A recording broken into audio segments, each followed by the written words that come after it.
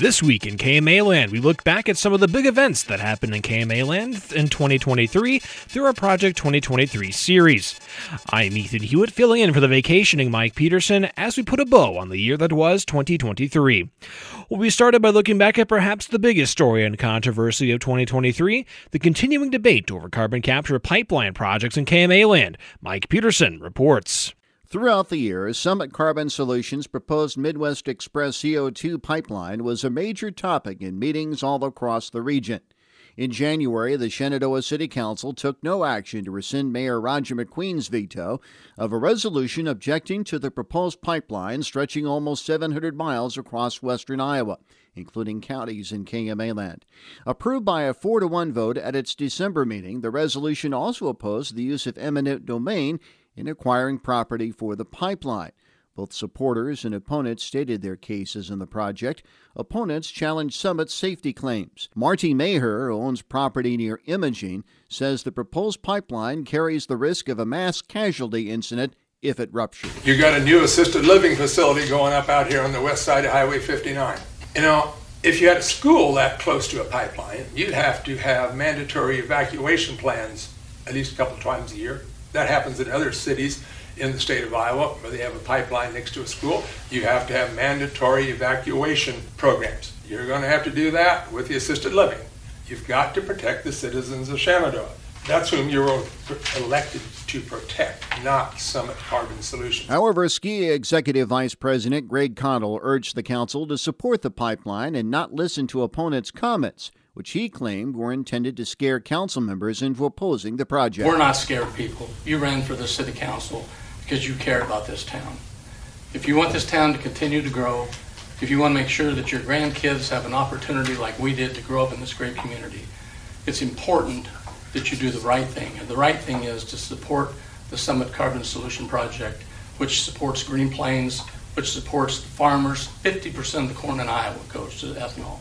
You eliminate ethanol in Iowa, what do you do to the farm economy? In late February, the Montgomery County Board of Supervisors held a long-awaited public hearing on the ordinance regulating pipelines carrying hazardous liquid materials. Vicki Rossander, a former member of the county's Planning and Zoning Commission, said the ordinance is designed to protect the county's citizens during the pipeline's construction phase, completion and operation, and decommissioning and removal. She says it also addresses what is required from pipeline companies to prepare the county in case of a rupture. Please don't let the pipeline company tell us that ruptures and accidents never happen regarding the transportation of hazardous materials. Every day we are now witnessing on our televisions what is happening in East Palestine, Ohio. We can clearly see that hazardous chemicals are transported over vast areas of the country and spills and ruptures happen. And there is never such a thing as being overly prepared. Eric Welch is a pipeline engineer manager with Summit Carbon Solutions overseeing the project's construction in Iowa, Nebraska, and Minnesota. Welch said his company is already under tight state and federal pipeline regulations, and the county's proposed ordinance would, in effect, stop the pipeline's advancement into Montgomery County. We understand that counties have questions and concerns, and representatives from Summit Carbon would be happy to meet with those representatives of the county to answer those questions. However, Summit does not believe that the ordinance is appropriate as a matter of policy, and more importantly, we know that it would conflict with both state and federal laws. By unanimous vote, the supervisors tabled the first reading, and in July, the ordinance was placed in limbo until further notice after the supervisors approved a motion not to take action. Supervisors Chair Mike Olson says a sentence on page 36 of the ruling clearly sums up the board's decision and that the county has no home-safe rule on interstate pipeline projects. Upon balancing these interests, this element supports Summit. Defendants may not pass unenforceable ordinances in a roundabout attempt to undermine valid federal and state law. And that pretty well sums up what Judge Rose took 35 other pages to come to that conclusion. In late August, the focus of proponents and opponents alike shifted to Fort Dodge, where the Iowa Utilities Board held its marathon evidentiary hearing on Summit's application for the proposed pipeline project. During the hearing's third week, Summit Chief Operating Officer Jimmy Powell faced intense cross-examination from Omaha attorney Brian Jordy, representing landowners opposed to the pipeline project. After Powell confirmed that the project's purpose was to generate a profit for Summit, Jordy asked who benefits from the pipeline. If we're doing a balancing analysis as between your proposed project, which is, as you just admitted, for the profit of applicant, you would agree that, in effect, the tie should go to the runner here, which would be the Iowans that are opposed to this project. Well, I think the benefits are more than just Summit Carbon. The benefits are to the ethanol plants, their workers, and the farmers who supply corn to those ethanol plants.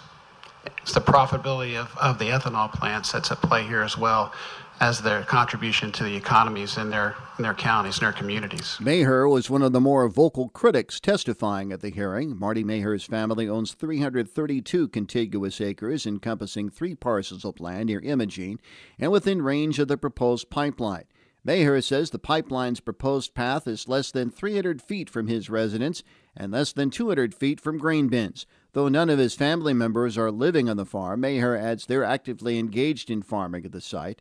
In emotional testimony, Maher expressed fears of dangers posed to family members from any potential pipeline rupture. There is no way I will ever agree to that pipeline in the location that it's at. I've been offered a lot of money. But I don't care if I get a dime. It's not going to be fair.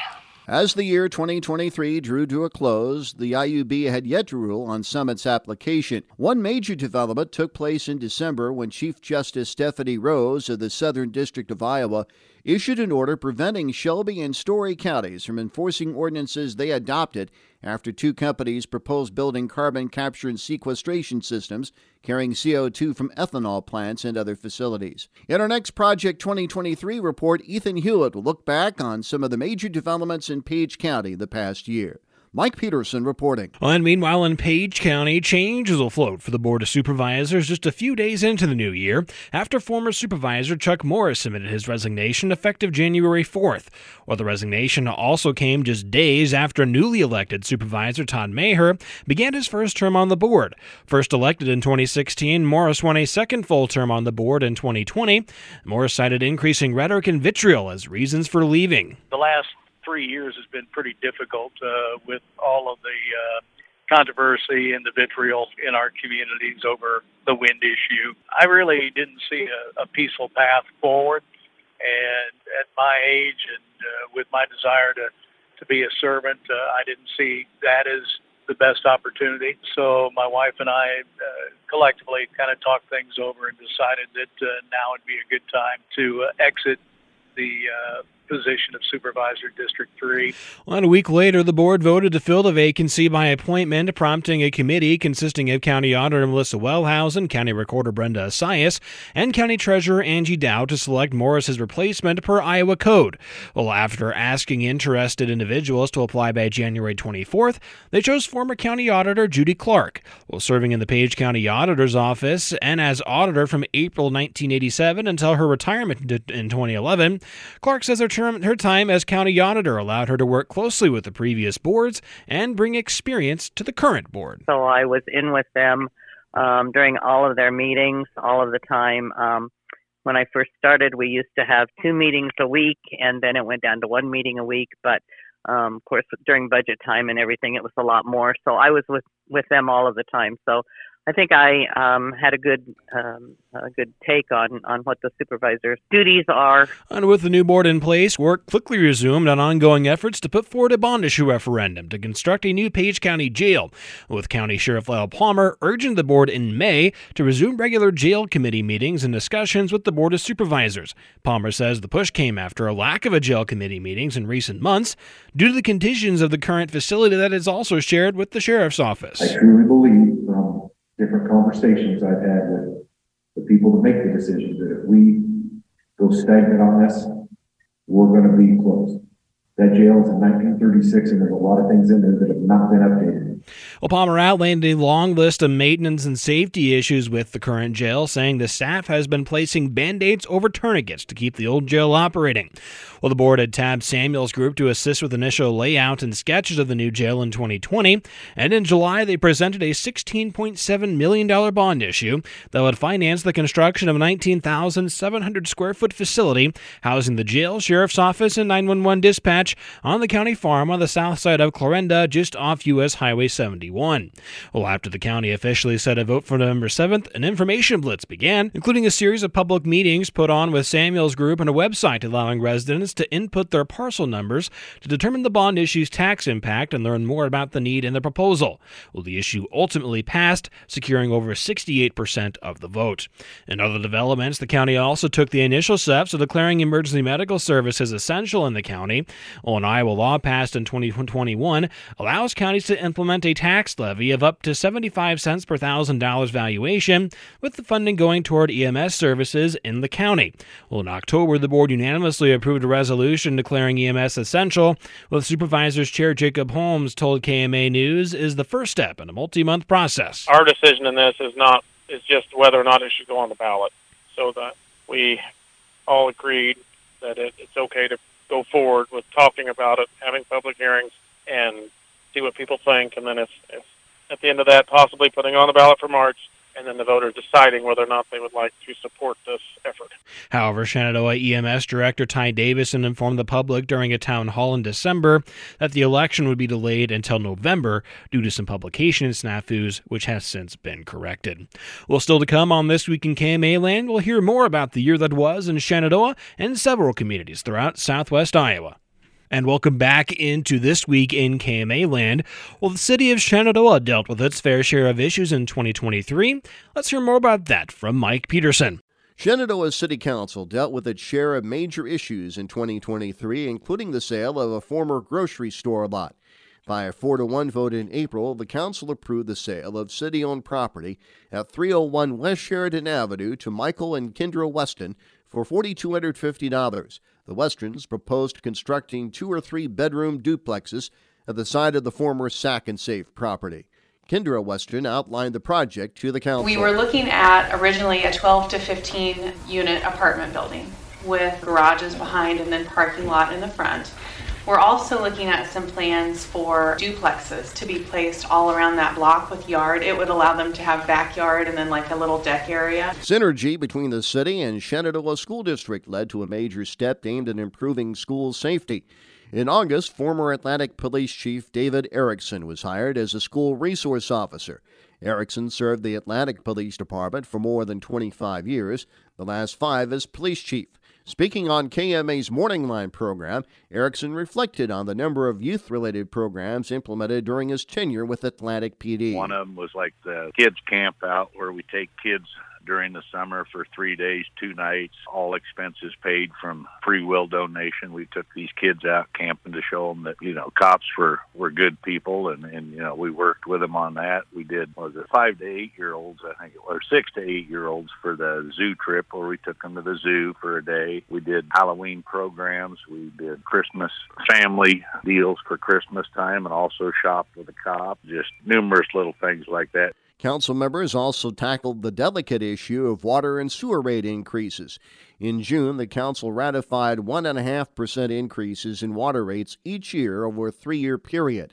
At a May council meeting, City Water Superintendent Tim Martin cited numerous reasons for the proposed increases, which are a continuation of similar hikes the past 3 years.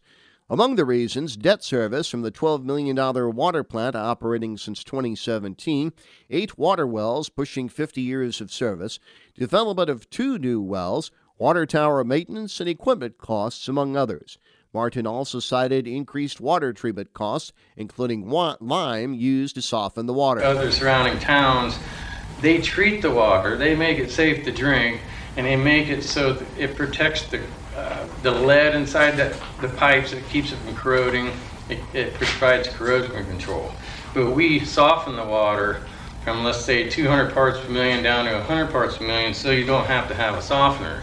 It makes your laundry easier to clean. It makes it softer, uses less soap. City Wastewater Superintendent Tom Fouts says the 11% increase in sewer rates the first year and 10% hikes the following 2 years were necessary in order to construct a new wastewater treatment facility.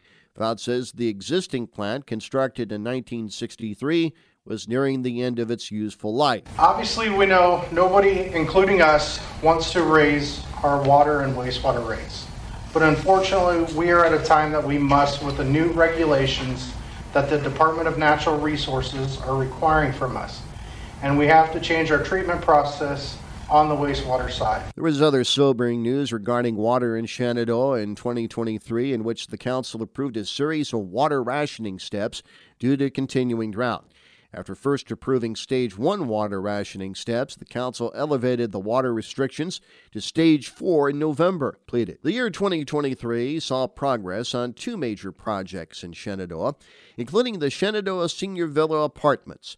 Speaking at a Shenandoah Chamber and Industry Association annual banquet in July, Ski Executive Vice President Greg Connell credited Kester Construction Company officials with rapid construction progress since the project's foundation was poured in early April. Once completed, the 8,000-square-foot building would house 40 units for residents age 55 and up. Connell says the complex will help meet the city's housing demand. You know, we've always talked about housing and how difficult it is. Whenever you talk about companies coming to your community, the first is, do you have enough housing? And, housing is a tough subject. It's truly a Goldilocks business. The interest rate has to be right, the price has to be right, and the jobs have to be there. So we have the jobs. The interest rates are not working with us much at this time, but 40 units 40 of these senior units will open a number of units in Shenandoah. And progress was reported in November on the renaissance of a venerable Shenandoah building, the Johnson Brothers Mill Building. Belosia LLC owner Margaret Brady, who is spearheading the building's renovation, says workers have completed numerous tasks in the continuing project. The tuck pointing, remember tuck pointing is where they move out that little bad concrete that was falling out or cement in between the tiles, and they put new in. The parapet, which is the area around the top, quite a bit had been broken away. They replaced all that. They cleaned the building and got rid of what they called biogrowth, which was the stuff that made it look like it was crying down the thing. And then they treated it with something to prevent that from happening again. In our next segment, we'll look back at major developments regarding wind turbine projects in KMAland. A reminder, every Project 2023 segment is available online at KMAland.com. Mike Peterson reporting. Well, and also plenty of other communities throughout southwest Iowa tackled some significant issues in the past year, while others also dealt with the fallout from findings in a report from the Taxpayers Watchdog in Iowa. Well, that was the case with the city of Hamburg after State Auditor Rob Sand released his office's annual report in January, revealing 15 findings, including conflict of interest concerns. Well, the first involved a Community Catalyst Building Remediation Grant agreement the city entered into with the Iowa Economic Development Authority, totaling $400,000 to assist in recovery from the 2019 floods. Well, Sand says over $230,000 of those grant funds went to Hamburg City Council member Kent Benefiel, setting up a conflict of interest due to the city not establishing safeguards from city employees, consultants, or members of a governing body from using their positions for or the perception of private gain. After the flood hit and after the grant was awarded for the cleanup of some properties, he then purchased those properties. And so knowing that was going to be knowing that grant work was going to be available with those funds from the state. Well, during field work, Sand says it was also discovered 50 of the nearly 465 water meters in the city's water system did not work. However, at that time, he said there was no policy in place for the city clerk to use in calculating the usage and was instead basing the charges off of other households of similar size. Meanwhile, economic development efforts were boosted in Clarinda after the city council backed a resolution entering into a general fund loan agreement not to exceed $145,000. Well, the agreement assisted in purchasing 21 acres of farmland on the south side of town on U.S. Highway 71 for the Clarinda Landing Industrial Park. City Manager Gary McLarnon told KMA News that the loan agreement would cover just under half of the nearly $320,000 total cost. They wanted a $175,000 lump sum payment up front, and then the remaining $145,000 they wanted us to make payments on over the next 5 years at 6% interest. The $175,000 lump sum, we can go ahead and make that payment. But because the $145,000 will be paid over the next 5 years, we have to consider that debt for the city. Additionally, the Clarinda Council has a couple of new members heading into 2024 after former councilman Matt Ridge submitted his resignation in October due to a career opportunity that would keep him from fulfilling his council duties. Ultimately, the council appointed for the vacancy and selected Todd Reed, who was sworn in during the council's December 15th meeting. And the Stanton community also saw an economic development boost after the Montgomery County Board of Supervisors approved the final plat of the Stanton Industrial Park subdivision in March. Plans call for developing the land located near the intersection of Highway 34 and Holland Avenue. The first planned occupant for the park, the Stanton Child Resource Center. Wet weather didn't stop supporters from breaking ground on the child care provider's new facility in July. SCRC Board President Sheila Mainquist told KMA News at the ceremonies that the project grew out of the need for storm safety for the children the facility serves, and as the demand for child care in the community outgrew their current building. This effort began when we were really concerned about storm shelter for our children, and so we spent a lot of time trying to figure out the ways that we could put something into our current facility. And then we ended up getting more and more children, and it seemed like maybe we needed to expand and put, a storm shelter in that new facility. Well, when completed, the 11,000 square foot facility will serve an additional 49 children. And just across the county in Red Oak, another workforce need was a major topic of discussion: housing. Well, the Red Oak City Council spent much of the second half of 2023 reviewing a proposal from Studio One Townhomes to construct 33 market-rate rentable townhomes on the north side of the city near 4th Street and Ratliff Road. Additionally, the city approved taking additional action on entering into a general obligation loan agreement, authorizing the city to borrow up to $3.7 million, most of which would provide the public infrastructure for the new housing development, including street, water, sewer, storm sewer, and sanitary sewer systems and sidewalk improvements. Well, the city had pledged the funding to assist the developers in receiving a workforce housing tax credit for the nearly $6 million project and to invest in the city's housing stock. During a December meeting, Councilman Tim Freidoff said expanding the city's housing by over 30 rentals was an opportunity they couldn't pass up. When an opportunity like this falls in your lap, you don't let it pass by. We didn't seek this out, they sought us out. And if they see something in us that they think this works, I think that's a great thing. Not just for the city, but for the whole county. They chose the property. We didn't dictate any of this with them. Well, meanwhile, high-speed fiber internet is coming to Glenwood soon after the city and Mills County backed an agreement with Western Iowa Networks, financing the $500,000 startup cost to bring the fiber optic technology inside city limits. Well, the agreement now allows Western Iowa Networks to install the necessary infrastructure, which they plan to begin in 2024.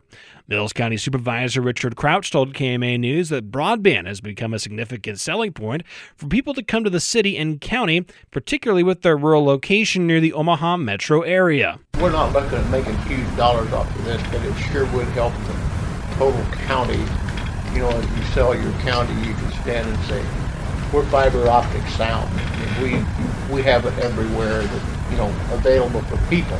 Yep. And that makes a lot of difference when it comes down to people or businesses coming to town.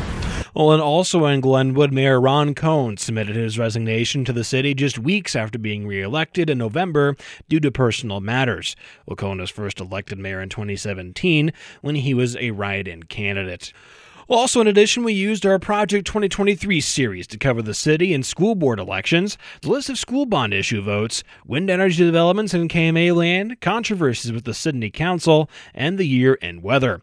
Well, you can find all of our Project 2023 segments on our website at KMAland.com, or you can search for that in the upper right-hand corner of the website to recap everything news in 2023.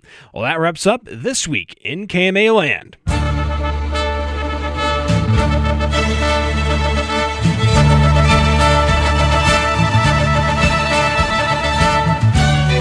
We'll be listening each week at this time for This Week in KMAland. And for more information all the time, log on to KMAland.com, where you can also hear this program in its entirety. Well, Mike Peterson returns next weekend as we swing into 2024.